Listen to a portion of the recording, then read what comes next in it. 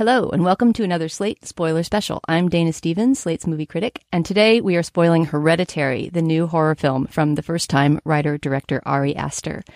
Here to talk with me about the film are freelance writer and friend of the podcast, Rachel Syme. Hi, Rachel. Hi. We saw this movie a few nights ago, and you're still traumatized, I gather. Yes, Dana made me go to this, but I'm actually very grateful to her. I made you go because I was scared to go myself, but the fact is... Yeah, you needed a buddy. Yeah, but I think I took it better than you did in terms of getting back to sleep afterwards. I'm also joined today by Lena Wilson. Hi, Lena. Hi, Dana. Lena is a former Slate intern. You actually just left Slate, yes, right? Quite recently. And so you're freelancing too now and out writing on stuff, including this movie, Hereditary. Including this movie, yes. And the last time we saw each other, we were jeweling together on the Slate Culture Gab Fest. We were sucking on mango-flavored zip drives or whatever they are. Yeah, Dana and I vape together, so that's our history. We've been through a lot. Maybe not as intense as Hereditary, but pretty intense. Yeah. Okay, so what I want to do first is go around and just get a sort of thumbnail sketch of your reaction to this movie. Essentially, would you send a friend if that friend was able to tolerate horror movies in the first place? And because this is a horror movie and kind of an intense one, I also want to hear just your general background with horror. So, Lena, I will start with you. Yeah, so my critical position is generally that horror is my favorite genre, if not one of my favorite genres, just because I think it is doing the most interesting and subversive things consistently, especially not only in terms of representation and final girls and messiness, gender and sexuality wise, but also just in terms of form and sound. And I think this movie is an especially great example of that. But that said, I am kind of a wimp, and all of the emotional trappings of movies work on me 1,000% all the time. So I fully almost had a panic attack in the theater watching this movie. I actually watched it next to Slate video editor Jeff Bloomer, who is notoriously cool as a cucumber all the time. And I had to pretend to be also that and was failing miserably. My notes from the first screening of this I saw were basically just journaling so that I didn't freak out outwardly. Literally, it's like, no. So yeah, I contain multitudes. Well, as the movie shows us, repressing your feelings leads to bad things. So I think you're ahead of Jeffrey in that. Yeah, in that game. True. Okay, Rachel, what about you? Recommend this movie or not? And what's your horror movie stance? I would definitely recommend this movie, Dana. I thought it was beautiful. I will say my tolerance for horror movies is very low, as you experienced in the theater when I said I hate this out loud at some point in the movie. And I somehow knew that your I hate this didn't mean I hate this movie. It meant I can't tolerate this experience for one more second. It was right after a certain scene that I'm sure we will talk about soon that I think a lot of people talk about as the scene that turns everything in the movie. And I just felt so sick to my stomach. And again, it's not in that horror way where you're seeing so much gore and violence, like Saw or something where you feel like you're being actively tortured. It was much more subtle, psychological depths of grief. I remember somebody said to me about this movie, it's not necessarily scary, but it will make it so that you're not happy for about 3 or 4 days after you've seen it. The soul will just have been sucked out of your body. And that's kind of how I felt. I mean, my background with horror is that I've only very recently been able to watch it. When I was a little kid, I was really anxious. I was an anxious child. And so when I would see horror movies, I would stay up not just for a night, but for days at a time. So then by the time the week was over, I was like a child in a horror movie. I had these sunken eyes. I would just wander into my parents' bedroom at 4 a.m. and just say, just so you know, there's a demon in my room. I just think you should know. I was really calm about it. I'm sure I was acting like The Omen. You have to sing reedy little nursery rhymes to make it complete. Right. I would sleep on my parents' British bedroom floor for weeks. I mean, it was terrible. So I really couldn't watch horror until very recently. And my boyfriend has been trying to get me more into the genre. He's made me see sort of the old giallo films, the kind of almost camp horror that, and then we've been seeing a lot of stylish horror films like It Follows. And, I've been getting more into it. But still in the theater, my initial reaction is total panic. Right.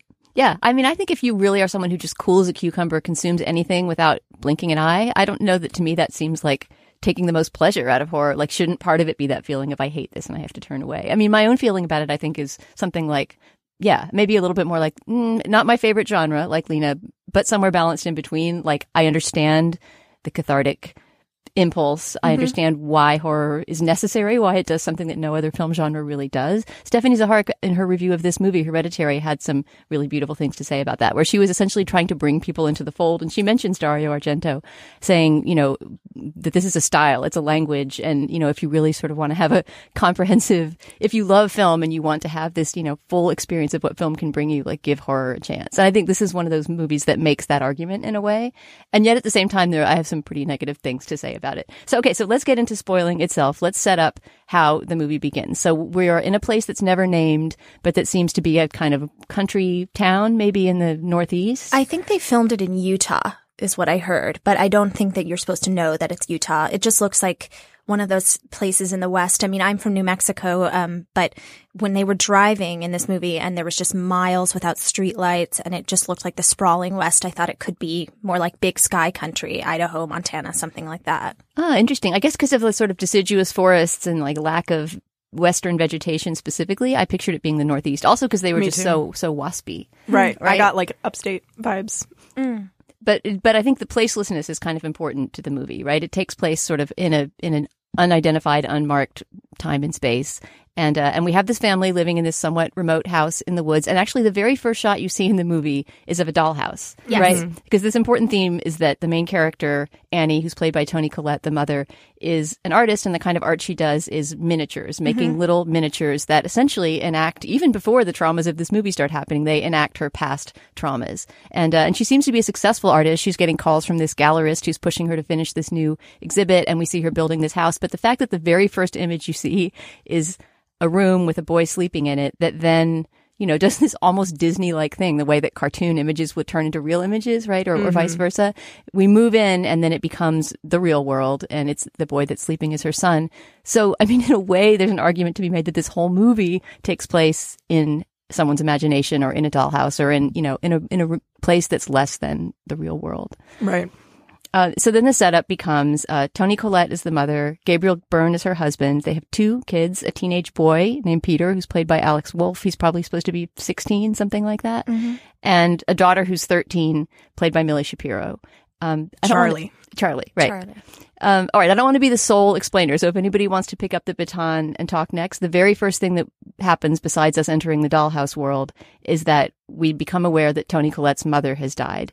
We never see her as a living character in the movie. Yes, you learn that her mother, Ellen, had been living with them in their house for the past few years and had just passed away. But that before Ellen came to live with Annie, they had been somewhat estranged years before. And, that she has a completely complex relationship with her mother, who seemed to be a very secretive and sort of domineering person at the same time. Yeah, she gives a eulogy to her mother very early on. We see the funeral, and she says something like, "My mother had a lot of secrets," right? Or "My mother had a lot of private rituals." Friends. Yeah. There's like some implied like emotional abuse that has happened between them, I would say. She definitely is she's definitely learned to repress basically her entire childhood. You can sort of tell. I would credit that mostly to Toni Collette's like jaw-dropping performance in this film. Yeah. Because throughout she's just sort of vibrating with emotion throughout the entire movie until she bursts. But in the funeral scene in particular, she's implying, I don't know, she's sort of like, it feels wrong to even be speaking about my mother's life. She was so private. She specifically says she had private rituals, private friends, private anxieties. But then she also says that like she could be like very warm. So it is sort of this balance between like polite funeral talk and having grown up with this woman who sort of seems monstrous to a certain extent, and not just because she later embodies supernatural monstrosity. But actually the first shot in the film is her obituary, which... Oh, you're right. Before you see the dollhouse, you see a kind of printed legend that explains her... Well, it's literally her obituary. Oh, is it supposed to be taken from the newspaper? It is. It's just a newspaper obituary. Yeah, it's like survived by, etc. And then you get more information very quickly in the film when Toni Collette decides to go to a grief group therapy session. And lies to her husband about it. Yeah, she says she's going to the movies, which I think is very interesting in the context of a movie. And pretty on the nose script-wise. And then she lived in our house at the end before hospice. We weren't even talking before that. I mean, we were, and then we weren't. And then we were.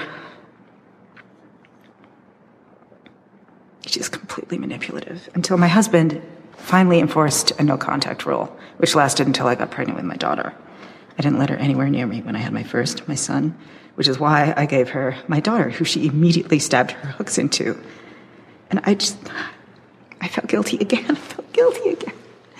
When she got sick, not that she was really even my mom at the end, and not that she would ever feel guilty about anything.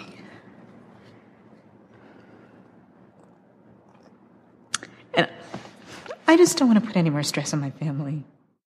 Charlie was the kid that her mother got her hooks into, right, and sort of raised herself, which is quickly cut into another dollhouse miniature scene where you see that possibly her own mother breastfed her baby. Right. There seems to be the way the figures are set up. I kept thinking of that image too. The way that image is set up seems to imply that, yeah, at least her mother tried to kind of take her baby away and breastfeed it. And then it is implied that whether that happened or not, that the grandmother and Charlie were quite close, right? Because also early in the movie, you see that Charlie seems to be the most affected by the grandmother being gone. Toni Collette's character and her son both talk about not feeling grief and feeling guilt about not feeling grief, right? Gabriel Byrne, we never really know what he's feeling, right? He's the most even-keeled of the family, and you don't really get a glimpse into his interiority.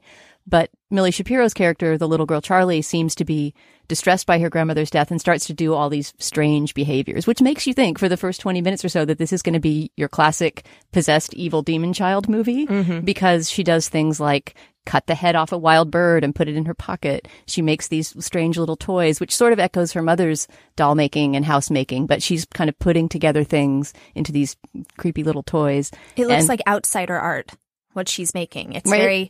it's almost like folk art. She's putting sticks together into people with electric wires and, the heads of found animals and, dried plants from the forest. It's all very sylvan and strange, what she's doing in her bedroom. Yeah, both that and the art that Toni Collette's character is supposed to be making is really good. Whoever they got to make those miniatures did a good job making them convincingly creepy. Yeah, I do also want to quickly circle back to the grief support group before we go any further with this crazy plot, just because in her sort of here's all my family trauma monologue, she specifically name checks DID, dissociative identity disorder, formerly known as multiple personality disorder, which I thought was very significant to me just because Toni Collette's most praised role before this one was on The United States of Tara, where she plays Tara, a mother, a very flawed mother, who has been diagnosed with DID herself.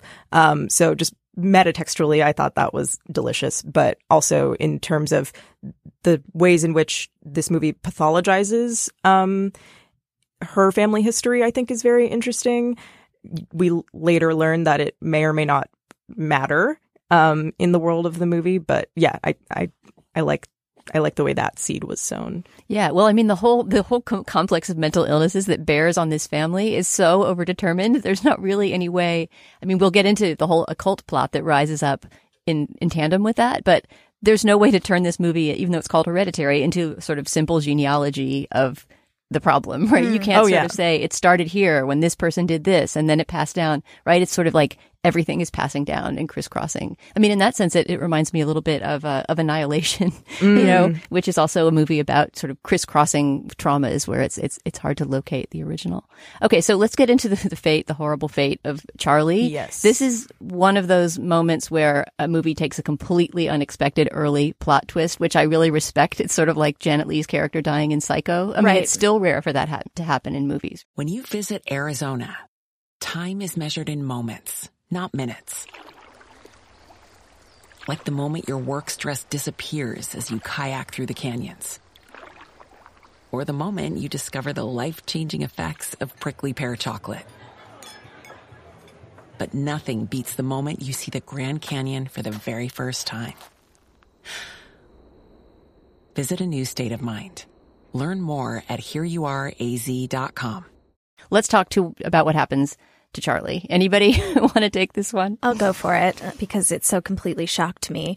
And yes, exactly as you said, I think this was the moment when I realized I was basically going to be putty in this director's hands when this happened, because I was completely not expecting it. So here's what it is. Peter is invited to go to a party by one of his high school friends who we learn he smokes a lot of weed with under the bleachers. And it's just a get together among high school kids, kind of a rager. Charlie is forced to go along with him by her mother. Her mother says, "You're going to this party. We've all sort of felt this grief. You need to get back out into the world. You need to go with your brother to this party." We also know from an earlier scene that Charlie is allergic to nuts, that she has a nut allergy, and that, because Toni Collette mentions not having an EpiPen. So that's sort of a Chekhov's EpiPen that's sort of seated and early in the thing. So here, Charlie and Peter are going to this party. Peter wants to ditch Charlie once at the party because he has a crush on a girl, and so he tells her to go get a slice of chocolate cake, which we see being cut with a knife that was previously used around nuts. Do you want to pick up there? Yeah. So Charlie has the cake. It's unclear to me whether the walnuts were actually in the cake or just the same knife was used. But there's like very violent walnut chopping to introduce this party in case we weren't sure where it was going. And Charlie goes into anaphylactic shock in this very sad, very pathetic way. Millie Shapiro absolutely breaks my heart in this sequence. And Peter takes her in his car, speeds home, and she puts her head out the window to try and get air. Peter's about to hit a dead animal, and so he swerves off of the road, and the spot at which he swerves off happens to have an electrical pole, and Charlie's head hits the pole, and she is decapitated by the force of the driving car and the pole. You don't learn that is exactly what has happened until the next day. You just know that she has died because Alex Wolff, again, gives such a insanely visceral performance as a kid who has just caused the death of his sister unwittingly and has to swallow that and then go home to his parents. Yeah, the way he plays it and the way I guess the director blocks it is really incredible because he never turns around, right? Yeah. He looks in the rearview mirror very briefly. It's like a flick of the eye. And later there's a flashback where you see the rearview mirror for a second. And I mean, what we learn later, very quickly, when Toni Collette is explaining what she saw the next morning when she goes out to the car, which, to be honest, for me is the most haunting scene of the movie still. Absolutely. Basically, the way you learn about Charlie's death is that Peter comes home, slumps into the house and goes right to bed, says nothing. And the next morning you hear off camera or off screen, Toni Collette saying, "I'm going to go to the store." She goes out to the car and you just hear the most blood-curdling scream for what she's discovered, which we found out later is a headless body of her daughter in the back seat. We find that out because there is a grisly prosthetic decapitated child head that comes up on screen. But not right then, right? I mean, I think Rachel's right that you see it right then. When you hear her scream, it cuts to her head. And it's not like, when I first saw the movie, I've seen it twice. When I first saw it, I thought that the head was in their driveway, but it's actually on the side of the road, and you see cars coming by. It's a flash to what's been left behind. Exactly. Out there.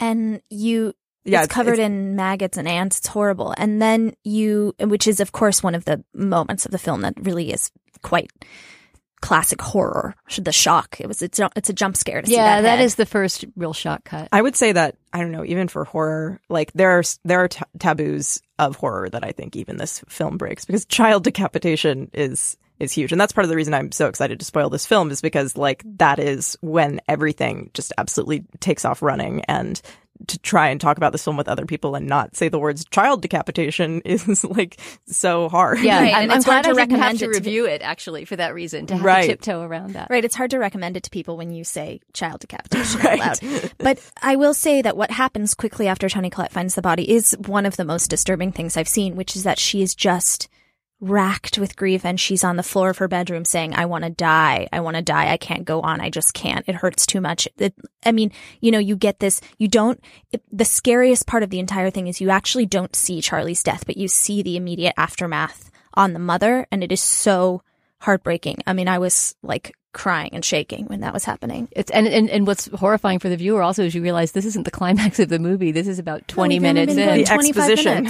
Right. But there is kind of, in a way, a lull in the horror after that because a lot more stuff has to be set up. And the rhythm of this movie I appreciate is that it doesn't just keep on climbing to more and more climaxes after that. Right. Then it kind of returns. In fact, it's about returning to normal life. Then everything gets back to, quote, normal. And you start to notice that this family is very strange in the way they handle grief. I mean, maybe we all are. But, right, we already saw them repressing the grief about the grandmother, but she seems to have been this distant and scary and somewhat estranged figure. But after Charlie's death as well, with the exception of Toni Collette, who goes to this grief support group, everyone just carries on and doesn't really talk about it. Yeah, I think the Grahams could give like the royal family a run for their money in terms of like emotional suppression. It's like truly impressive.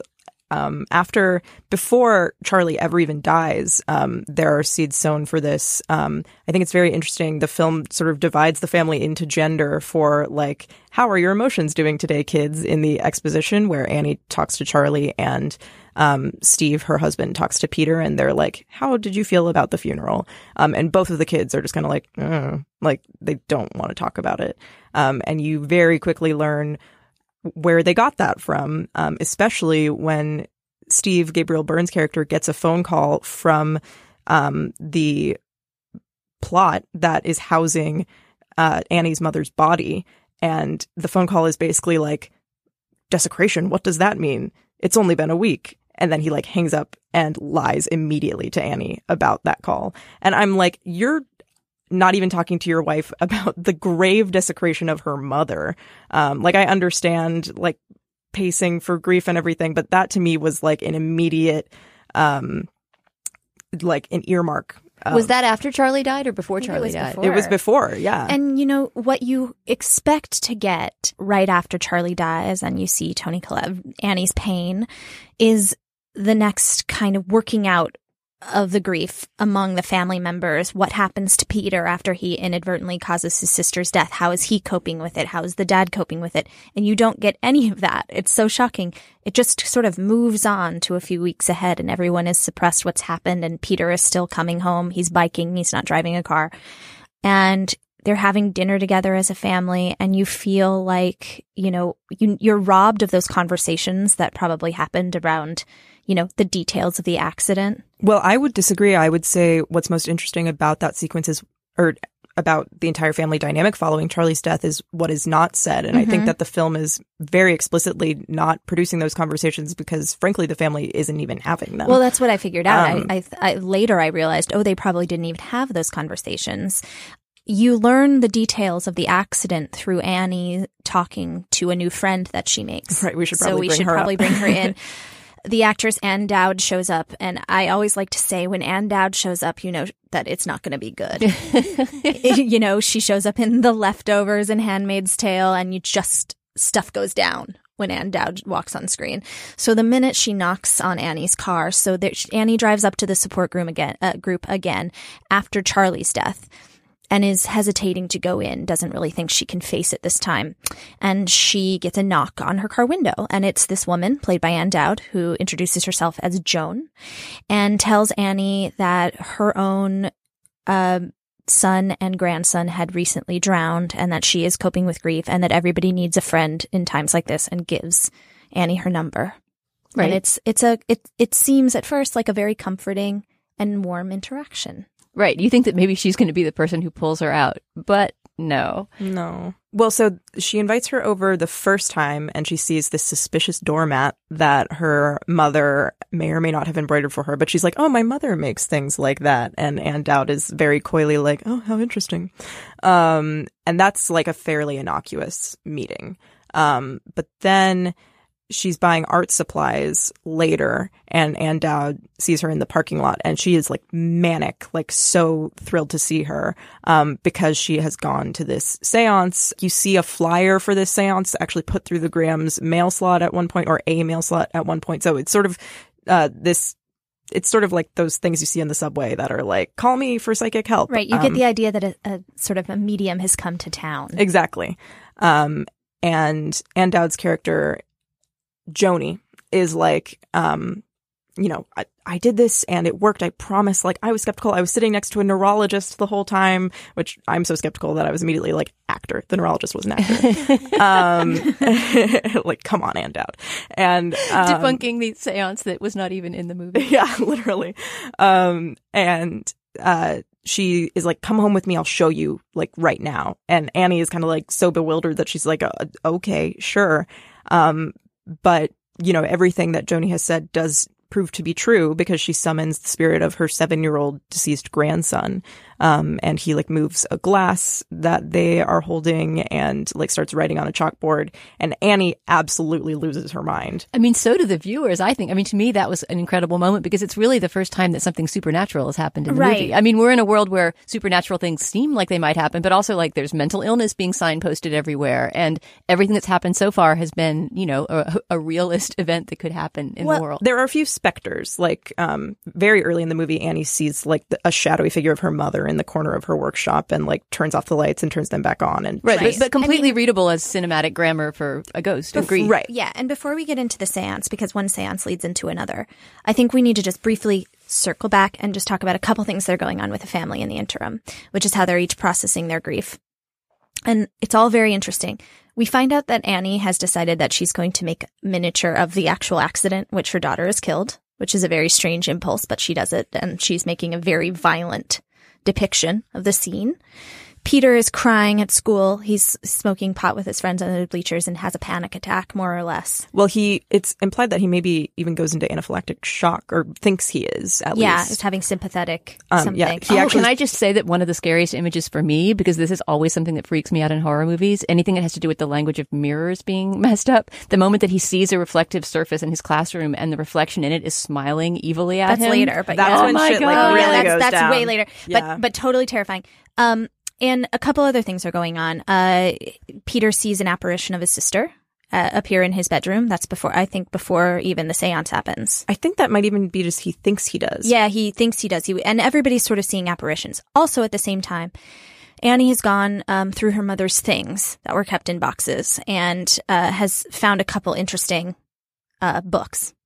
And those come into play a lot later, but she does find a note from her mother pretty early on that says, dear Annie, we've all experienced so much loss, but in the end, the gains will have all been worth it, or something like that. A very strange cryptic note left behind by her mother. Yeah, something like our sacrifices will pale in comparison with what we gain. Right, Love right. mommy. What a very strange note. And then right before the seance, and then I'll finish and you guys can go into the big denouement, is a family fight that happens over dinner, where basically everything comes to a head that has been suppressed, where they're having dinner and Peter asks his mom what's wrong, because she's kind of pushing her food around, and Annie explodes at her son.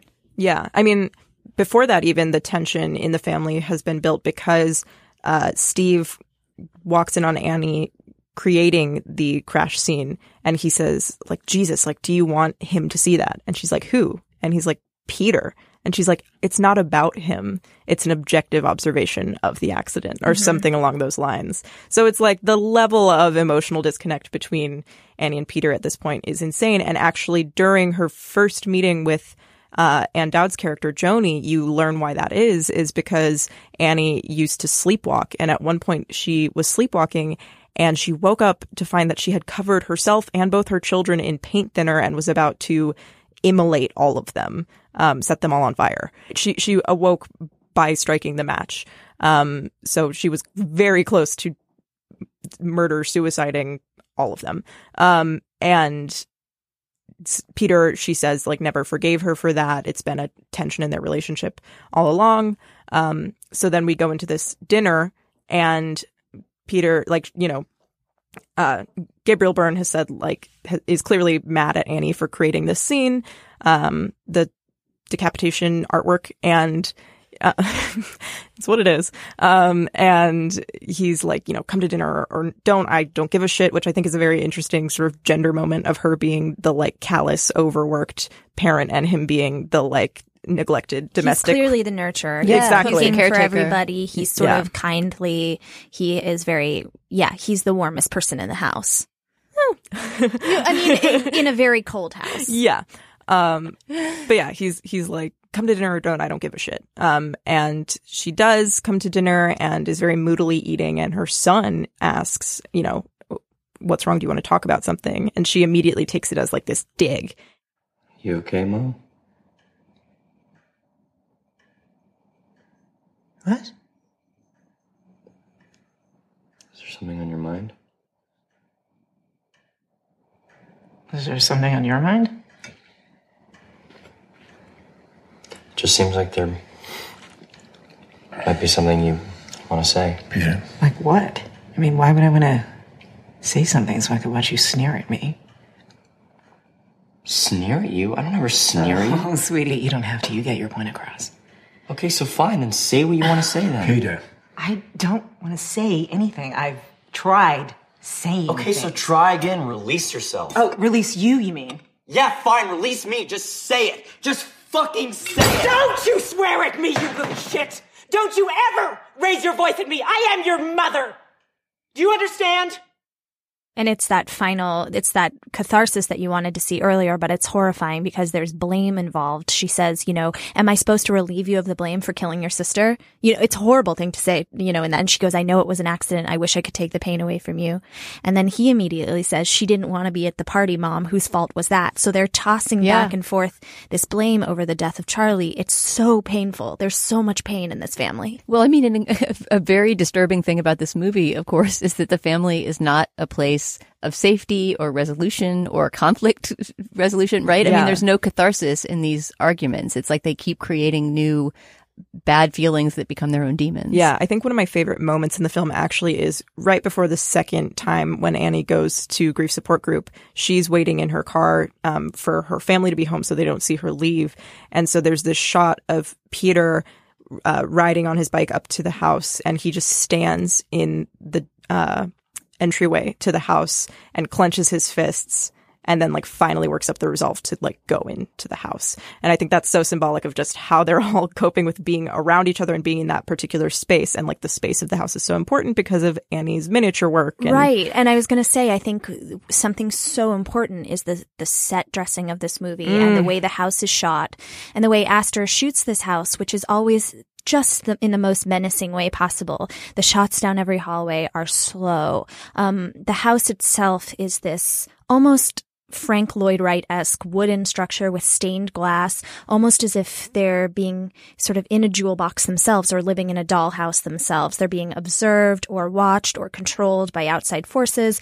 It feels so sinister inside that house. Also, you know, it's the classic horror trope. The house is in the middle of the woods. It doesn't look like there are neighbors around for miles. It's just a completely menacing place. It's worth mentioning, I think, that it's a built set, and Astor has talked about that in interviews. I mean, the outside of the house is probably a house that already exists, but he wanted to do things in the hallways and shoot it in a way that you couldn't do in a closed house. So he built a set, which is a kind of old-fashioned thing to do. And I think that's part of what gives that house. And there are locked feeling. rooms. You learn at the very beginning that Annie locks the room where her mother died.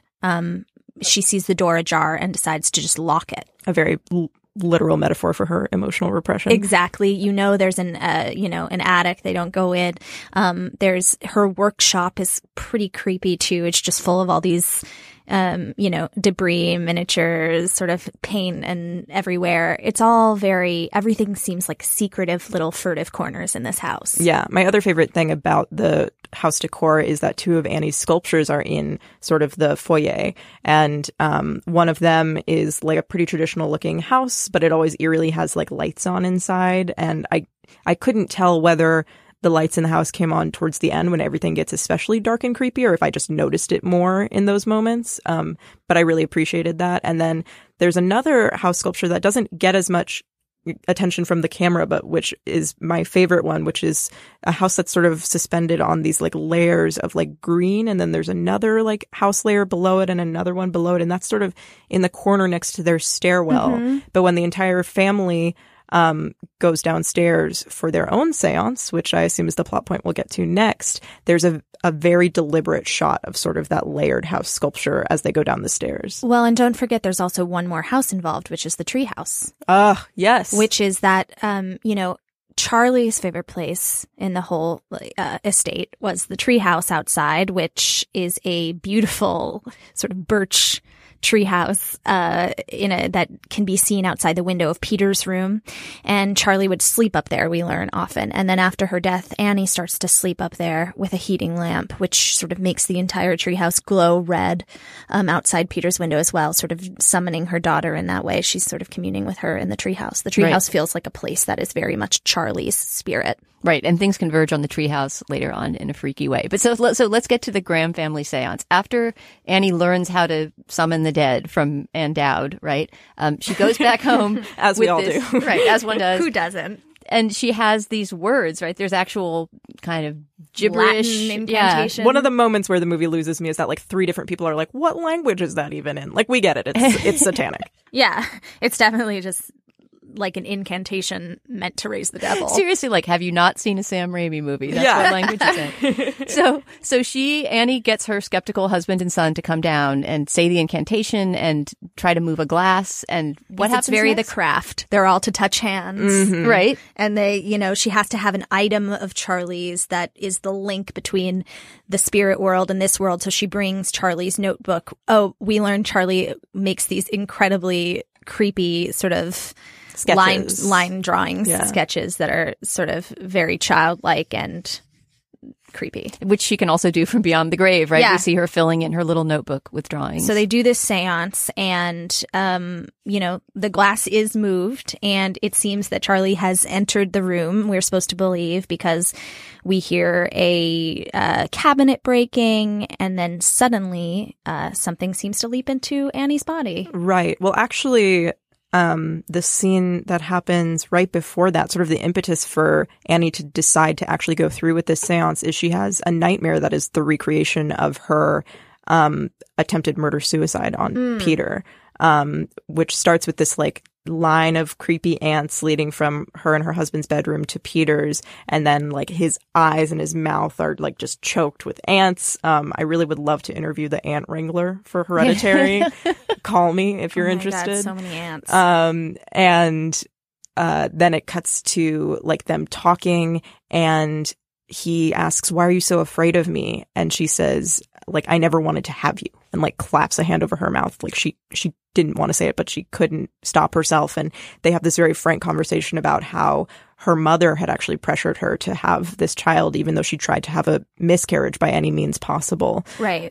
Which, you assume is why the no contact order between the husband and the mother-in-law eventually happened. And she wasn't involved in the son's upbringing at all. But then it's like suddenly they're both just sort of like screaming and crying, and then they're both wet, and you're like, why are they wet? And then they're covered in paint thinner, and then they're both on fire, and then Annie wakes up and it's seance time. Right. It was such a relief that was a dream, right? Didn't you feel, I felt the relief that you yourself feel in life when you wake up from a nightmare and you can say, oh, it didn't happen. But then the reality became so much more you're right. terrifying. Right. It's not a comforting place to land. Gosh, so much is going on in this movie. I forgot how much happened. So they're sitting there, they're doing the seance. Charlie's spirit enters the room and then enters Annie's body. And suddenly, one of the creepiest things is that she suddenly says, "Mom?" in Charlie's voice. And suddenly Annie is Charlie. And it is completely terrifying to Peter and angering to her husband because, this is something he doesn't want his son exposed to. It feels like she's had in his mind, in Gabriel Byrne's mind, this is Annie having a total mental break and exposing her son to it. Which seems completely plausible to the audience as well. I mean, we're seeing all these supernatural things happen, but we're also being told this is a family full of madness. So I think you're supposed to be epistemologically afloat at this point in the movie as far as whether the supernatural stuff is real or not. Right. And Annie does like very manically wake up her son at 2 a.m. to be like, let's perform a seance and conjure your dead sister's spirit. So like, not the best parenting moment for her, perhaps. Hey, it's not setting him on fire. And you see Peter completely flip out in the middle of this seance. I mean, don't forget, he's still 16 or 17. He's a really young person and totally not equipped to deal with something like this. And he starts yelling, he doesn't like this. He doesn't want it to go on. Please stop, Mom. But she's so busy being consumed by this spirit of Charlie. She's saying, what's happening, Mom? Where am I? And it's this, and suddenly, how does it end? I mean, how does Charlie leave her body? Yeah, well, so it is like the screaming match that they have of just like messy emotion of Annie being confused, Charlie, what's going on? What's going on? And Peter just screaming like, stop, Mom, stop, is actually directly in parallel to the dream sequence from which she just woke up, in which they're sort of screaming their messy emotions at one another. So it's interesting to see how that plays out in this supernatural context.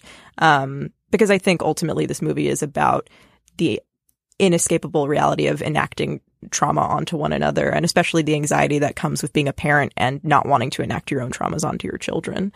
But Charlie's spirit leaves Annie's body because Steve, her husband, throws a glass of water on her and kind of snaps her out of it, which is it's sort of unclear how that would make a spirit leave her body, especially because the spirits in the movie thus far have been these sort of like dancing light figures that occupy the frame from time to time.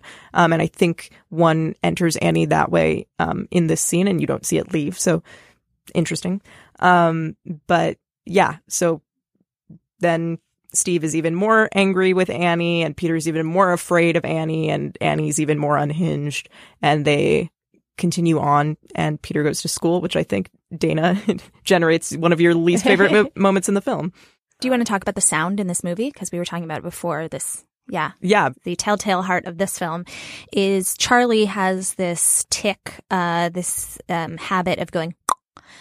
She does it in the back seat of car. She does it at the funeral. She sort of does it in moments of her own anxiety. She makes this noise, and that noise starts to appear to Peter, especially regularly after Charlie's death, and more after the seance. Yeah. Any podcast listeners who have seen the film absolutely hate that you just did that into the mic, I'm sure. Oh my gosh. Well, right after we saw it, I thought I had heard it that night, and I said to my boyfriend, did you just do did you do that? And he was like, I think that was just the air conditioner turning itself off. You should break up with him if he actually did that. I know. Night you saw no, Hereditary. He was like, I would never do that to you. That would be crazy. And I'm like, yeah, no, please don't. So now I'm very afraid of that noise. Yeah, because I mean, much like that is symbolic of Charlie's spirit, the circumstances of her death haunting Peter. That noise haunts the audience as sort of a marker of something scary is coming. I think it's just an example of how genius the sound mixing is in this movie, and a big endorsement for seeing it in the theater for that very reason, because especially the tongue clicking, but also there are these sort of insect sounds that recall Exorcist level primal fear inducing sound mixing. Yeah, those things just sort of come from seemingly different areas of the theater while you're sitting there. When Peter hears them, it's you can sort of hear them next to your left ear as he hears them next to his left ear. It's very immersive and visceral in terms of the audio. Yeah, and it's and never in a kind of blanket of sound way, right? It's more like you say, small sounds being placed at the corner of your hearing, as opposed to being overwhelmed. The soundtrack is sort of pulsating underneath. It's not sort of tinkling and above everything. It's like a thrum. Right. Yeah. So a few things start to happen at the very end, which causes this movie to unspool very quickly. I think the last relatively peaceful shot we get is Gabriel Byrne's Steve in his office. And he is considering sending an email to a colleague. He's, we learn he's involved somehow in psychiatry or mental health. I learned that later. He's a psychiatrist. Oh, yeah? Yeah. I never learned that. I read that. Anyways, which makes the film even more interesting, right? That they have a mental health professional in the family. And not to mention the in treatment shout out. Yeah. Right. Hello. It's all of a piece. And I think Alex Wolff played his son in treatment. Are you serious? Yeah. Wow. It all comes together. Really full circle. But he is considering sending an email to a colleague that says he thinks his wife might be having some kind of a mental break. I don't know whether or not does he actually not send it? No, it's half typed, and then he gets the call from Peter's right, school. Because something has happened to Peter at school. Dana's least favorite scene. Let's go into it. Well, so actually there's two moments, because the first is he sees the reflection and he just kind of freaks out, goes to the bathroom and calls home and is I need to go home. And that's more tension between Steve and Annie, because it's why does he think spirits are chasing him? Annie, is it because of the seance you made us all do at 2 in the morning? Right. But then Peter goes back to school, and in the same class, I think, because he only goes to one class through the whole movie, he has a possession moment that is altogether freakier. Yeah, what exactly does happen? He goes kind of rigid. Yeah, he almost seems like he's having an epileptic fit or something like that. And his face is frozen in this horrible position. And then this is something that's really, really scary to me too, is sort of like compulsive self-destruction in movies. And so he starts smashing his face against the desk really hard. He breaks his own nose. Right. Yeah. And finally gets to go home from school, poor kid. I mean, trauma to the head is the running theme throughout this movie. I mean, decapitation, sort of trying to take off your own head with a desk. I mean, it's all happening around the neck and the head area. Yeah. And so there's really a sense, I think, that it's expiation for Charlie at that moment, right? Like he's trying to do something to himself analogous to what happened to her. Yeah. He even has a nightmare at one point that his mother's trying to pull his head off. Right. So and he sees Charlie come and her heads. head falls off and becomes a beach ball. There's several moments where it's all head. I mean, again, if this movie is a very long allegory for what it's like to deal with the long tail of trauma from mental illness, I think the focus on the head makes a lot of sense, right? It's a movie about the brain and what losing goes on your inside mind, it. right? Yeah, literally losing your mind, right? So Peter has this horrible experience where he breaks his own nose at school. Steve runs to get him because Annie is unavailable. She's working on her miniatures, but she's also So I think at that point she's destroyed her miniatures, and the reason she's unavailable is because she's making the attic discovery when he has to go get Alex. Because this is where stuff is happening at the same time. I think you're right. It's two parallel, horrifying things. Peter breaks his own nose at school. His dad goes to get him. And in the meantime, Annie destroys her entire studio, trashes finds all the her book, art. What is the book? So in her mother's things, where she had found that note from earlier, she also finds a book about spiritualism. Yeah, with the same symbol of a necklace. Three ladies symbol. Yeah, it's a symbol from a necklace that she was wearing, that Annie was wearing at the funeral, that we learn later she had gotten from her mother. It was her mother's jewelry. The same symbol is in this book and on a book. And suddenly you learn, and also a photo album. And she goes through both of those, and you put together pretty quickly the pieces that her mother was a Satan worshiper. Yeah, it's basically the all of them witches moment from Rosemary's Baby, It's a very Rosemary's Baby moment. So Rosemary's Baby. You find out that her mother was in a sort of Satan-raising club, and through the photo album, the twist happens, which is where you learn that Ann Dowd's character, Joni, happened to be in this Satanist club with her mother and was very close to her mother. In fact, there are several pictures of her mother and Joan together hugging as part of this Satanist club. Yeah, and I think actually that sort of convenient photo album finding where she's collected all her like best Satanist memories. The box should say like occult manual. Yeah, Right. like Here, there are even pictures of her. I assume that the ritual is sort of her becoming a bride to this like demon king that they worship, but she's like in a wedding dress and they're like throwing gold coins on her, and she right, and it's part of she sees an illustration in the spiritualism or in the Satanism book that says spoils to the conjurer, and the same kind of gold coins are raining down, and then she sees a picture of her mother. So we have a feeling, we don't know what's going on, but we have a feeling that her mother feels that she was a conjurer of Satan in some way, or that she provided a conduit for Satan to return to Earth. We don't know how that's all going to connect, but her mother was very connected to this conjuring ritual. Right, but I think the actual sequence is she finds her mother's black, bloated, headless body in the attic. Why does she go in the attic? Of the house. She sees like a few flies from around there, and she's like, oh, like, what's that about? And I think given the circumstances of my life right now, it would be an excellent idea to investigate that. Right. Yeah, and so she like opens the attic door, and of course like a whole swarm of flies comes out, and so I think that actually precedes the finding of the very convenient like expositional texts. And there's little cues that there's a dead body in the house placed throughout the movie, because at one point Steve asks about the smell in the house. Do you remember? Yeah. Then, she keeps having dreams about insects. So when the flies come, it's like, oh, maybe it's all coming together. So she goes up to the attic, which is one of these classic horror movie attics where you have to pull it down. That it comes out of the ceiling. You have to pull the ladder down with a little handle.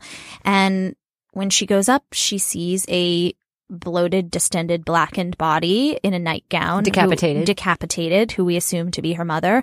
And on the wall where her mother is, above where her mother is lying, is the same symbol from the Satanist book and the necklace. So it's all starting to come together. Except not, because I don't know if I understand anything that happens for the rest of the movie. So this is the part, I think, to me, the weakest part of the movie in a way, in that this movie has set up so many rich themes and conflicts and potential twists and ways for it to come together. And I'm not sure that the last 10 minutes of it quite live up to, I mean, I feel like I'd be walking out of this saying like, this is one of the great horror movies of the decade and everybody must see it if it weren't for the very ending. Do either of you feel that way as well? I am so easily sold on style. And I think that the last 10 or 15 minutes of the film deliver some of the like most eye-popping horror shots I've ever seen that I can't possibly. It's true. I think I'm sort of in agreement with both of you. I think from a plot level, it sort of goes into the ridiculous, which I kind and of the familiar, which I the a little familiar. bit appreciated because I was scared out of my wits through the whole movie. And when it became sort of a more Rosemary's Baby Me too. typical situation where I was like, oh, it's about demons. Suddenly I was like able to be like, cool. So it's not just about like family pain and the decapitation of a very young girl. Like this was all fated from the beginning. I mean, we hear about fate throughout the movie, right? I think this is an important thing. First of all, the dollhouse metaphor or the miniatures metaphor, which is some sort of like hand of fate manipulating all these little pieces. When Peter's in class, they're discussing Greek tragedy and, they have this discussion in class where Peter is taking part about whether or not this character, they're reading Greek drama, it's more sad that his tragedy was fated or if he was master of his own will. So we have all this sort of digressions throughout the movie about fate and whether or not you can control your will. So when I learned in a way that there was like a demon hand guiding all this, I felt a little bit of relief. Yeah, but I guess to me the relief equals the disappointment. It's that classic thing in a monster movie where the scariest part is when an actual scaly monster that's a guy in a puppet suit or a CGI creature comes and starts chasing the protagonist around, right? I mean, it's really hard for a horror movie to deliver on its promises in that way. And I'm not sure this movie totally does, but I understand the relief. Yeah, I mean, I do think that Astor sort of undermines the most interesting part of his work, which is that it is, I would say it's almost just like the most wrenching melodrama you've ever seen. And that's what makes it so horrifying. And then it goes into traditional horror and it's like, okay, I'm literate in like occult scariness and I'm like illiterate in overwhelming family pain. Right. I think my boyfriend walked out and was like, I thought that was going to be like a sad drama. It just turned out to be a really scary screwball comedy, which it's not what it was, but it was just a funny comment because of the very way it ends. I mean, it suddenly starts going very fast and furious at the very end. So we can get through that. So after she finds the body, Steve has gone to pick up Peter because he broke his own nose. Annie, frantically runs to Steve and says, my mother's dead body is in the attic. He doesn't believe her, but he goes up. And in fact, in what I thought was a shocking moment, the body really is there because I thought he was going to find that she had also just had a break and she was making this up. The body's there. And immediately he accuses her. He goes, you dug up your mother's body. I'm putting this all together. I know. Gabriel Byrne, again, like chief emotional suppressor of this family. He's just like, I can't believe this shit. I can't believe you would like put that up there. And it's like, I'm sorry. But wait a second. Is he wrong? I mean, isn't it possible? When he said that, I thought maybe that's how it's all going to come together. Maybe somehow this is going to be like a Angel Heart kind of thing where Toni Collette did it all herself while sleepwalking or something like that. And decapitated her own mother's dead body. So that's going on. So they have this sort of denouement between Annie and Steve, where she says, look, this has all gone too far. I brought Charlie's spirit back. The spirit has become malevolent. We're all doomed in this house. The only way I can kill this spirit is by also killing myself. Because earlier, we missed this, but she had tried to burn Charlie's sketchbook because the sketchbook she saw filling with pages of Peter, drawings of Peter with his eyes crossed out, which seemed to be like she thought the spirit had a malevolent. Again, if it's this, Annie did it all herself. It's a very scary thought to think that she drew entire sketchbook full of pictures of her son with his eyes crossed out, which is totally one possibility that keeps haunting me. But she decides she's going to burn the sketchbook, and when she tries to do it, her own arm catches on fire. So she believes that in order to destroy the spirit, because she was the one who conjured it, she has to destroy herself. So she tells Steve, running downstairs, I'm going to burn this book. And she begs him to burn it for her. She says, and I'm going to immolate when this happens, but that's the only way this can happen. Basically, I'm sacrificing myself to save you two. Yeah, and it's this very effective if Toni Collette does get nominated for the Oscar for this, which so many critics are pulling for, I feel like that this should be the clip where she's begging Steve to burn the book because she's like, please, please, please, baby, like, you're the love of my life. Like, I've never loved anyone more than you and Peter and Charlie. And like, it's just so wrenching and real. And Gabriel Byrne is just sort of, as always, the conduit for Toni Collette's incredible acting. He says he's going to call the police. Yeah, he's like, I'm done with this. I'm going to call the police. But that was a great impression. It's okay. You don't need to say it. I say it. But so through this confrontation, she eventually throws the sketchbook into the fire anyway. And, you know, she's expecting that she'll burst into flame and that'll be the end of it. But actually what happens is he bursts into flame and she's just sort of staring at him in like slack-jawed horror. And then she literally goes slack-jawed, and it's implied that the spirit has finally overtaken her. And then the scariest thing, she's screaming in horror, and nothing, by the way, like you said, I think there's a lot of awards buzz for Toni Collette with good reason. Nothing is scarier than seeing Toni Collette be scared. Her mouth is just so elastic, and she's able to contort her face into the best shapes. And this is one of the scariest moments because she looks completely horrified by the fact that her husband is burning alive. And then suddenly she's not so horrified. She looks at it sort of with a amusement or if anything, just a detachment. Like, oh, I'm just going to watch this as a spectator sport. It is so scary. Like the light goes out from behind her eyes. I think there's actually like a snap in the soundtrack. Even. Yeah. And you know, this is where things start to get murky. But wait, can I freeze for just a second on Gabriel Byrne catching fire? So it within great sentence. Sure. So within the logic of the Satanist cult, right? Yeah. If we just look at the part of the story that's like a lady had a Satanist cult and she passed a curse down to her family, why does he catch fire right then? Is it because she threw the book in? Is it because he has lighter fluid on him? It's because I believe he needed to get out of the way for the ritual to be completed. He was this obstacle for this demon to come back into the world. And so he was clearly presenting a problem. So no matter what in that scene, Grandma was going to make sure that Gabriel Byrne got out of the way. I mean, listen, Gabriel Byrne's been in the way since the beginning. He was the one who had the no contact rule. Right. No, I understand why Satan would want him out of the way. I guess I just, within the logic of Toni Collette saying it's very important that you throw it into fire and then I will catch fire, the fact that the opposite happens. Well, I mean, this is all part of, I guess, why the end. This part of me wants both tracks to make sense. I want there to be a satisfying mental illness track, and I want there to be a satisfying, like, objective Satan exists track. And the Gabriel Byrne catching fire is one moment where you're like, how would she have done it if it was just her having a break, right? But part of me also believes that there were a few signs that you could interpret it that way, because you see that she has a bottle of lighter fluid with her when she's carrying the notebook downstairs, and we don't know what she did to the floor beforehand or how she may have, you know, prepared for this situation. And we also know from her own admission that Toni Collette's character Annie has tried to light people on fire in the past. It was one thing she did when she was sleepwalking and thought about killing people that way. Yeah, I will say that I'm like so not here for a reading of this movie in which Toni Collette is the engineer of all the bad things in her family. And I really appreciate that the film did not push that. Yeah. That it's all, you know, up to interpretation in that way, because that's such a like tired horror movie trope, is basically just that like bad moms. Oh yeah, and that would undermine literally the entire, I mean, everything that's great about the first hour of the movie, right? Which is the fact that there's this diffuse blame floating and all this guilt and shame. And I believe in that moment where Steve catches fire, actually, that's Aster telling us that the reading about her being the architect is not what's going on. Right. There's really no way for her to have architected that. That's completely, she's standing 10 feet away from him. That's like a supernatural thing that happens. And the minute that her face goes slack, that's when we're supposed to realize that whatever demon has been unleashed here. Paimon. Hail Paimon. No! No, I didn't. Has been totally, in her body now. So things start to get extremely real. And this is where the shot comes in that I think you were mentioning when you said it's one of your favorite horror movie shots of all time, the bedroom scene. Right. This is also where I think Alex Wolff's Oscar nomination should be on the table, because he just goes balls to the wall with his performance, like in the last 10 minutes. Because basically Peter wakes up from a Vicodin haze. Yeah, from the nose-breaking addled unconsciousness. And, something's off in the house, in the creepy recesses of this dark house. And he's looking around, and suddenly Toni Collette is spider-straddled against the corner of his ceiling.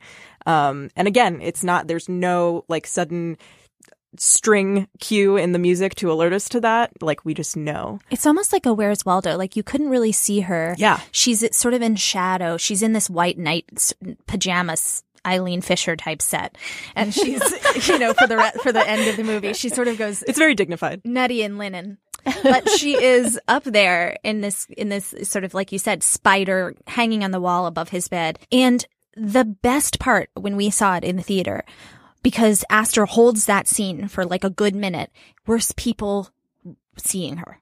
Yeah. I heard people, it was like, oh my God, people started screaming. When you realize and people she's didn't dead. know what each Staggered, other yeah. was screaming about because you couldn't. So then everyone starts furtively looking around, and they spot her. And then The shrieks were amazing. Yeah, you're right. The staggered shrieking was really a good part of the ending. And then Peter sort of turns and Toni And Collette, laughing. I'm sorry to interrupt, but people were laughing at their own The nervous fear. laughter. Yeah. I'm sorry. Go ahead, Lena. No, yeah. I mean, that's another reason why it's so great to see in the theater is just because so many of the beats are highlighted by audience reaction. Yeah. But so then one of my favorite like cinematic moments in the film is when Peter sort of turns and then Toni Collette's like possessed animalistic form like wall runs out of his room. It's super insect-like. Yeah. so- It's creature. She's become a creature for sure. Yeah. And then he runs downstairs to try to get out of the house. And again, she is above him. Well, so he discovers his father's corpse first, Yes. and he's like, okay, something is really wrong. He starts going into this sort of like teenage panic mode that he has been vacillating wildly between just like stoicism and that throughout the entire film. And then Toni Collette is again perched in the corner of the ceiling, very spider-like, and then he looks and she's like in the recesses of the dark in the corner of the room. And then finally we get our like musical cue that's like almost jump scary, and it's like shit is going down and she charges at him. This is the super horror part of the movie. Yes. This last 10 minutes of the movie, if you're a fan of jump scares, of the violins that sound very violent, of the running just away from the demon, this will be your favorite part of the movie. And to me, I have to say, although I agree that the shot you're talking about that's one of your favorites in horror movies is the one where she's in the corner and you have to find her, right? Is that yeah, that's the one, and the right? wall run. Right. I mean, I agree that that's absolutely terrifying, but I started to get disappointed in the action, I would say, shortly after that, because then I felt like it just joined a familiar set of occult tropes that we've seen in many movies. Well, and I we feel started to bad see saying the this. I strange wish I naked loved it people. more. Oh, Well, yeah. right. And I'm totally disappointed. Okay, let's talk about the naked people. So he runs up to the attic to try to get away from his mother, who's now chasing him through the house, which again, I found very scary, but a little bit ridiculous. So I felt both fear and relief at the same time because it was the catharsis. It's like finally happening, right? The denouement is here. Like this is the end. He runs up to the attic. He locks himself in there. Toni Collette is banging her head on the attic door. She's clutching the ceiling, Yeah. again, very supernatural and animalistic, banging her head on the door. But in the doorway of sort of the living room kitchen area before they run upstairs is this tall, like very Aryan man who's just full frontal nudity, naked, just smiling creepily. Yeah, and when he gets Peter. up to the attic, he sees more naked old people. Yeah. Which again is very reminiscent of Rosemary's Baby, Right. the scene in which they conjure Satan, Right. when Mia Farrow's being impregnated with the Satan's child, you see all, naked Ruth Gordon. Right. There's chanting. a very clear Rosemary's Baby Yeah. reference there. And Yeah. I couldn't help but think of Get Out as well. Just Right. when there's sort of the revelation of this cult of old people who need a young person for their ritual. Exactly. So he's up in the attic and sees the spot where his, the flies are there. The grandmother's body is no longer there, though. Mysteriously, it has disappeared. And he hears this very wet, sort of like almost crunching sound. And the audience hears that too, sort of in the air above us. And he looks up and Toni Collette is just sort of levitating in air, having her like Winona Ryder in Black Swan moment where she's just like rhythmically stabbing herself in the neck. Or isn't she like, this is so horrible to break down the weapons, but isn't she sawing at her neck with a piano wire I or couldn't something quite like tell that? if she was sawing her own head off or Or just had two stabbing little knives. herself. Yeah, it was hard to tell, but she was trying to self-decapitate is what was going on. Unquestionably. Unquestionably self-decapitating is decapitation, as we've said before, is the theme of this movie, and she did not disappoint at the end. And she succeeds, right? Then Right. Well, we don't know until the very end because he runs out the window out of fear. Right. Yeah. So he's sort of entranced by just the utter horror that is seeing his mother do that. And then suddenly he turns to the left and that's where the other creepy old full frontal naked people are. Right. And then in horror, he jumps out the window and lands in the garden. And it's implied that he has maybe even died during that because one of these light spirits like flies down and possesses his body. And then he gets up sort of slack-jawed. I think the implication, which you later learn is correct, is that was Charlie's sort of little light orb because I think Alex Wolff again plays it so well here. He has sort of this sort of like slack-jawed awe that Millie Shapiro as Charlie like wore in similar scenes, like walking through their front yard in the very beginning of the movie. Yeah. And so he sees his mother. No, he goes to the treehouse. Yeah. Well, but some body is like levitating. I think it's the his mother's body. Headless body is levitating into the treehouse. Yes. And so he decides, why not, to go up there and check out what that's all about. Well, no, it's not him anymore. It's Charlie. She is like, that's where I'm headed. Yeah. So the final scene of the movie takes place in this treehouse, and big surprise, Ann Dowd is there. Mm-hmm. Is she naked? Is she one of the naked people? No, she's also in tasteful linen. But her hair is like wild and hippie free. Yeah. So when Peter / Charlie / Paimon, which we're about to learn about, gets up to the treehouse, he sees a series of 3 dead bodies. One of whom is the grandmother's body, which has now been positioned alongside his mother's headless body, both of which are sort of kneeling, well, almost praying to an idol, which has been constructed, which, for this, is a statue of the demon Paimon with the severed head of his young sister Charlie on top, wearing a crown. That's what's going on in the treehouse. Weeks old, rotted head. Yeah. It's reminiscent of the doll that Charlie made. Yes, it looks like outsider art. It's incredibly scary and moving, but it also looks like an art piece that you'd see at the MoMA or something. And everything in the treehouse is bathed in this sort of eggy, beatific light that seems as if it's a sort of something religious is happening. Yeah, the treehouse has also gotten conveniently huge. Expansive. Yeah, there are like 20 people in it. But this sculpture, she's holding like a staff and she has a crown on.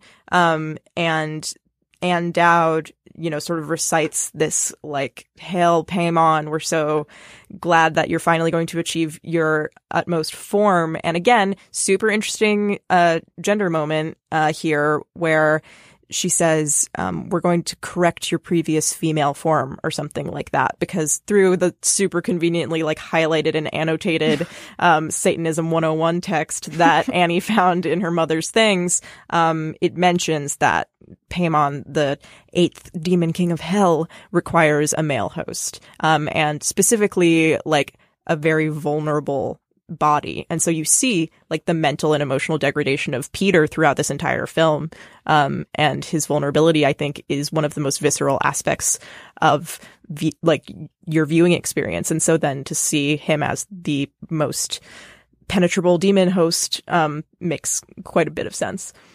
Oh, it's so. I'm just realizing as you say that really the kind of terror of the end, or the sadness of the end, is that you realize that it was about Peter all along, right? And it was the Hereditary was, I mean, the way I interpret the end, where they all say "Hail Paimon," and Peter gets to wear this. So Ann Dowd takes the crown off of Charlie's desiccated head. It's horrible, and puts it on this new Peter Paimon.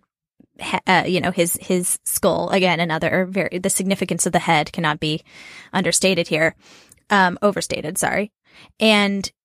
she takes this crown, she puts it on Peter's head. They say, all these old naked people say "Hail Paimon," and that's the end of the movie. And it's very silly in a way, but I also interpreted it right away that what is hereditary is he was always destined to be the host for this demon, and that was promised by his grandmother.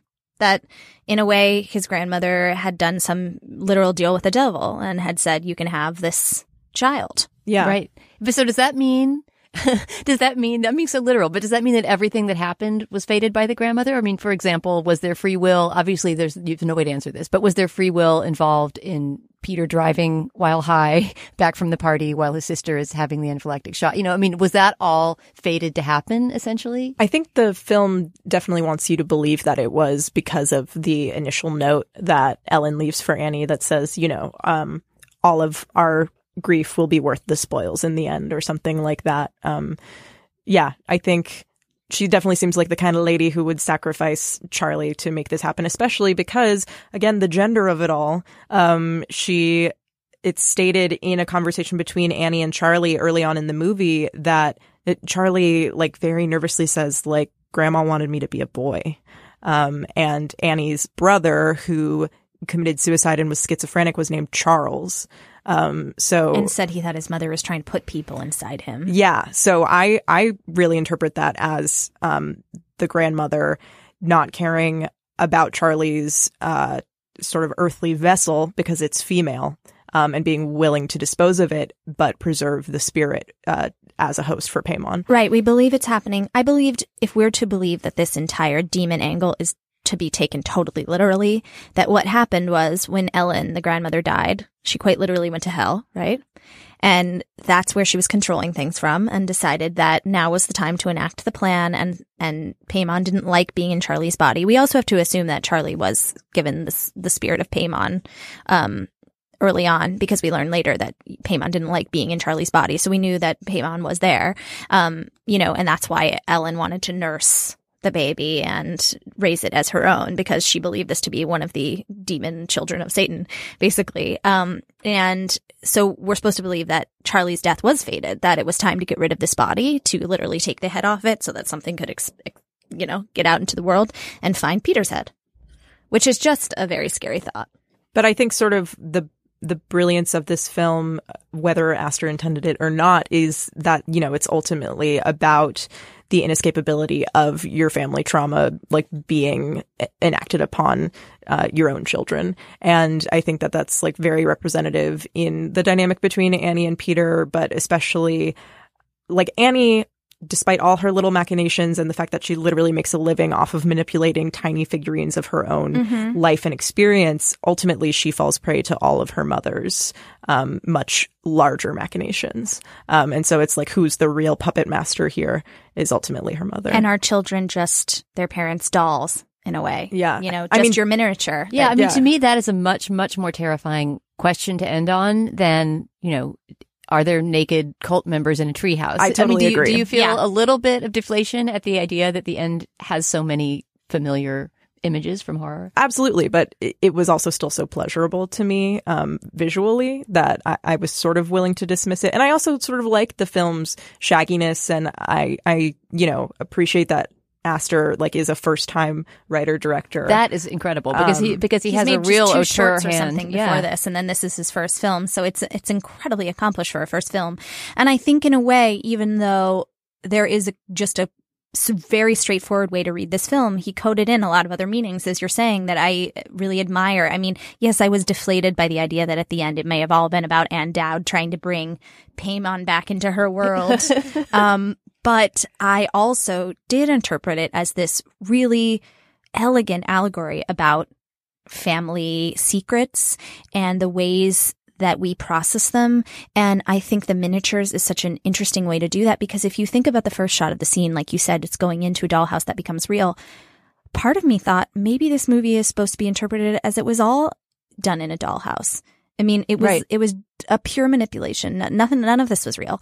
If anything, maybe it was a meta commentary on making movies, how you manipulate people while they're watching horror, how you take people into this world of figurines and you move them around and you scare people, and they leave changed because of something you did. I mean, I thought there were so many different ways you could interpret it. I mean, so the ending to me, it doesn't quite live up to the beauty of that beginning. I mean, I almost wish, now I'm doing like a script rewrite of a movie that's already made, but I almost wish the camera had somehow pulled out and it be a dollhouse again or something, that there was a little bit more of a framing device where the ultimate horror wasn't like, now you're the eighth king of hell, womp womp, the end. Right. But again, I think that Aster sort of sows these very brilliant seeds about filmmaking as the ultimate manipulation in some of the techniques that he uses. One of my favorite things is these cut scenes that happen throughout the movie that are match cuts from one scene to the next. There's one of the exterior of the house that is sort of like the lights of the world going on and off from day to night.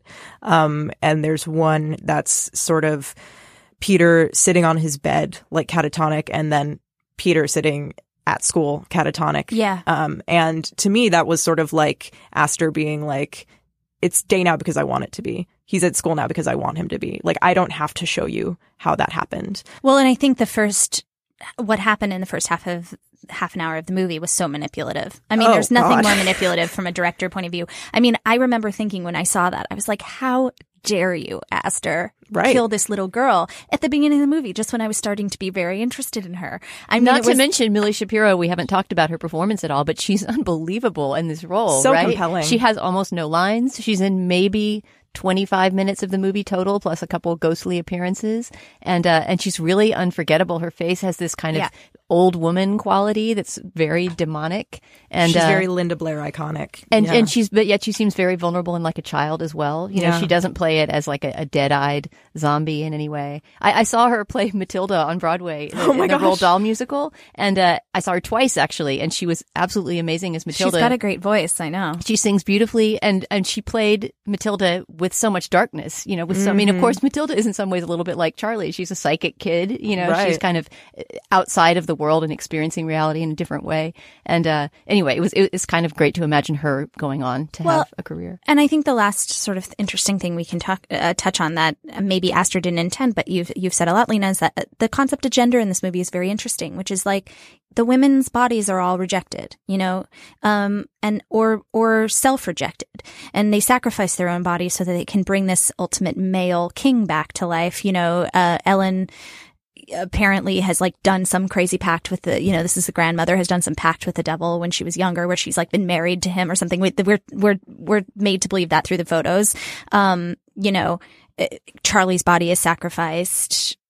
Annie self-decapitates. You know, Anne Dowd is sort of pulling all the strings, and is a woman, but ultimately the entire point is to sort of like bring this virile male energy back into the world. And yet really it's so awful to be that boy, right? I mean, it ends up being this terrible ending about, you know, like masculinity is not a triumph for anyone, including the person who's crowned the king of hell, right? And there's this sense that he also has been put through this horrible experience. Like everyone's humanity is devalued by that exact pact, right? Well, and by the devaluing of all the women. And you know, looking back, I don't know what you guys think about this, but I definitely thought there was part of the movie that I thought was extraneous and kind of cheesy, which was this very tiny subplot where Peter has a crush on a girl at school. Right. And, you know, I thought, oh, this is just useful because he has someone to talk to at the party and therefore get it distracted, and Charlie can eat the cake, and, you know, but it actually becomes a thread that I think is pretty interesting throughout the film. We see at some point he's looking at her Facebook in his room, and then later she is in the class where he tries to break his own nose, and she's very horrified. And there's this sense that even as a sort of young teenage male, he's having trouble connecting with women and understanding how to talk to them, and they're scary to him. And there's definitely a sort of undertone of how hard it is to be a boy also. Or even the scene that Lena mentions when they're smoking pot under the bleachers and talking about girls. There's really not any sense that that there's any communication possible between the two genders in that scene. Oh, yeah. Yeah, I also think that this film has incredibly interesting things to say about like bad or toxic motherhood. Mm-hmm. And I mean, Dana, as a mother, I'm interested to know how sort of you felt about the themes of like anxiety producing imperfection in motherhood, and also the idea that, like, you know, the ways in which your parents fucked you up, it's impossible to escape enacting those things upon your own children. I mean, you know, those things are somewhat realer for you than they are for me. Yeah, I guess so. I mean, I feel like whether you had a child or not, you could relate to the questions of family that are asked in this movie, because it's about the relationship between generations. But certainly, yeah, I mean, as a parent, I think to me, the hardest scene is the one that Rachel mentioned when Toni Collette first finds out the news, you know? I don't know. I think I kind of reject the idea that being a parent gives you any different moral insight into anything. Maybe it just gives you more things to be scared about. Yeah, I mean, like, for me, probably the most effective scenes happen when I'm watching Peter, because I have sort of been, like, in his position of just feeling emotionally overwhelmed and not knowing, like, where to put that, like, fairly recently. I'm, like, in my early 20s now, but, you know, teenagedom is not that far behind. So, you know, he's sort of gasping for breath and, like, mid or on the edge of a panic attack, like almost at all times. And I just felt that so bodily. And yeah, and he doesn't really have parents. I mean, that he can connect with. I mean, even there's this one tiny throwaway line where Steve, they get home from school one day and Steve tells Peter to register for the SAT or something, SAT tutoring. And it's this strange thing where it's like so much tragedy has happened in this family, and they're talking about the most banal things. Like, he's like, just remember to do it because the SATs are coming up. Like, there's such disconnection and things left unsaid.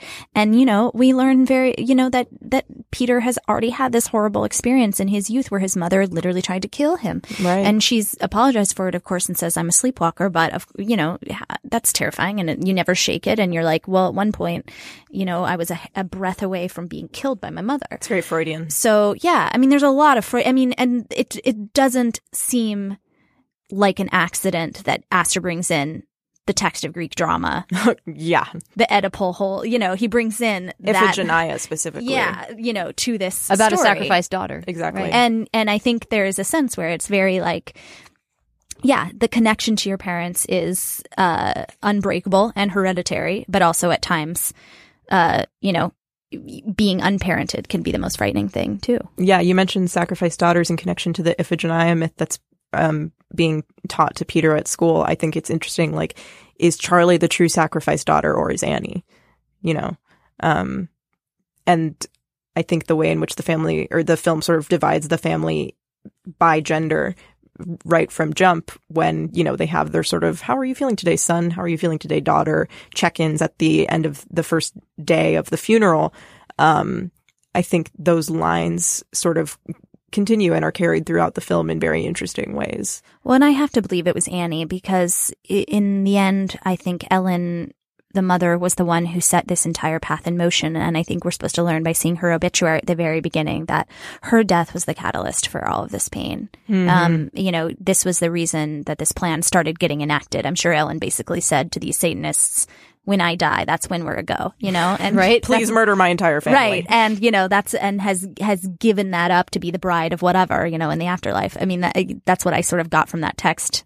Again, that highlighted exposition that we so conveniently found in the boxes. But I think, what you realize is that Annie didn't want to have this baby. Her mother made her. And then, when she had Charlie, she says she gave her to her mother in that grief group, which I think is an interesting way to put it, which is saying basically I was at that point completely being controlled and manipulated by my mother to have a second child. I didn't even really parent that child. My mother did.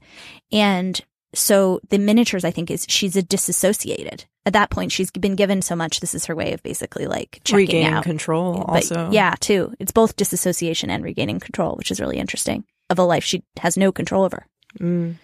Yeah. Wow. I mean, there's so much. There's so much. Hereditary. I'm realizing, Lena, that I should see it again a second time as you did to get some of your recall of it is incredible. But I honestly don't know if I can handle seeing it again right now. It's one of those things where I want to recommend that people see it, but I also sort of know that I'm good.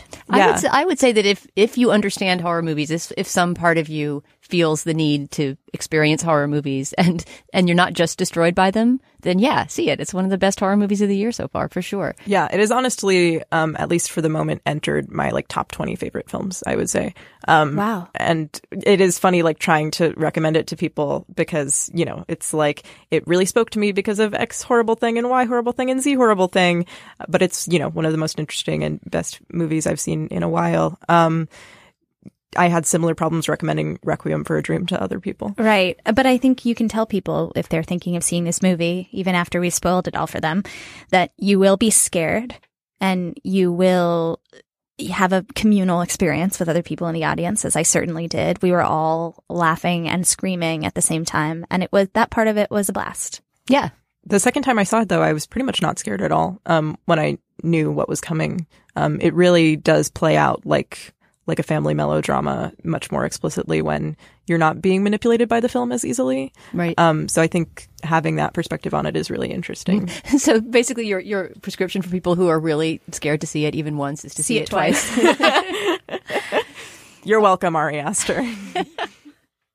All right. Well, Lena, Rachel, thank you so much for coming in to talk Hereditary with me. I've had new thoughts in my mind, even more than I did walking out of the movie. And it was great. So come back and spoil again soon.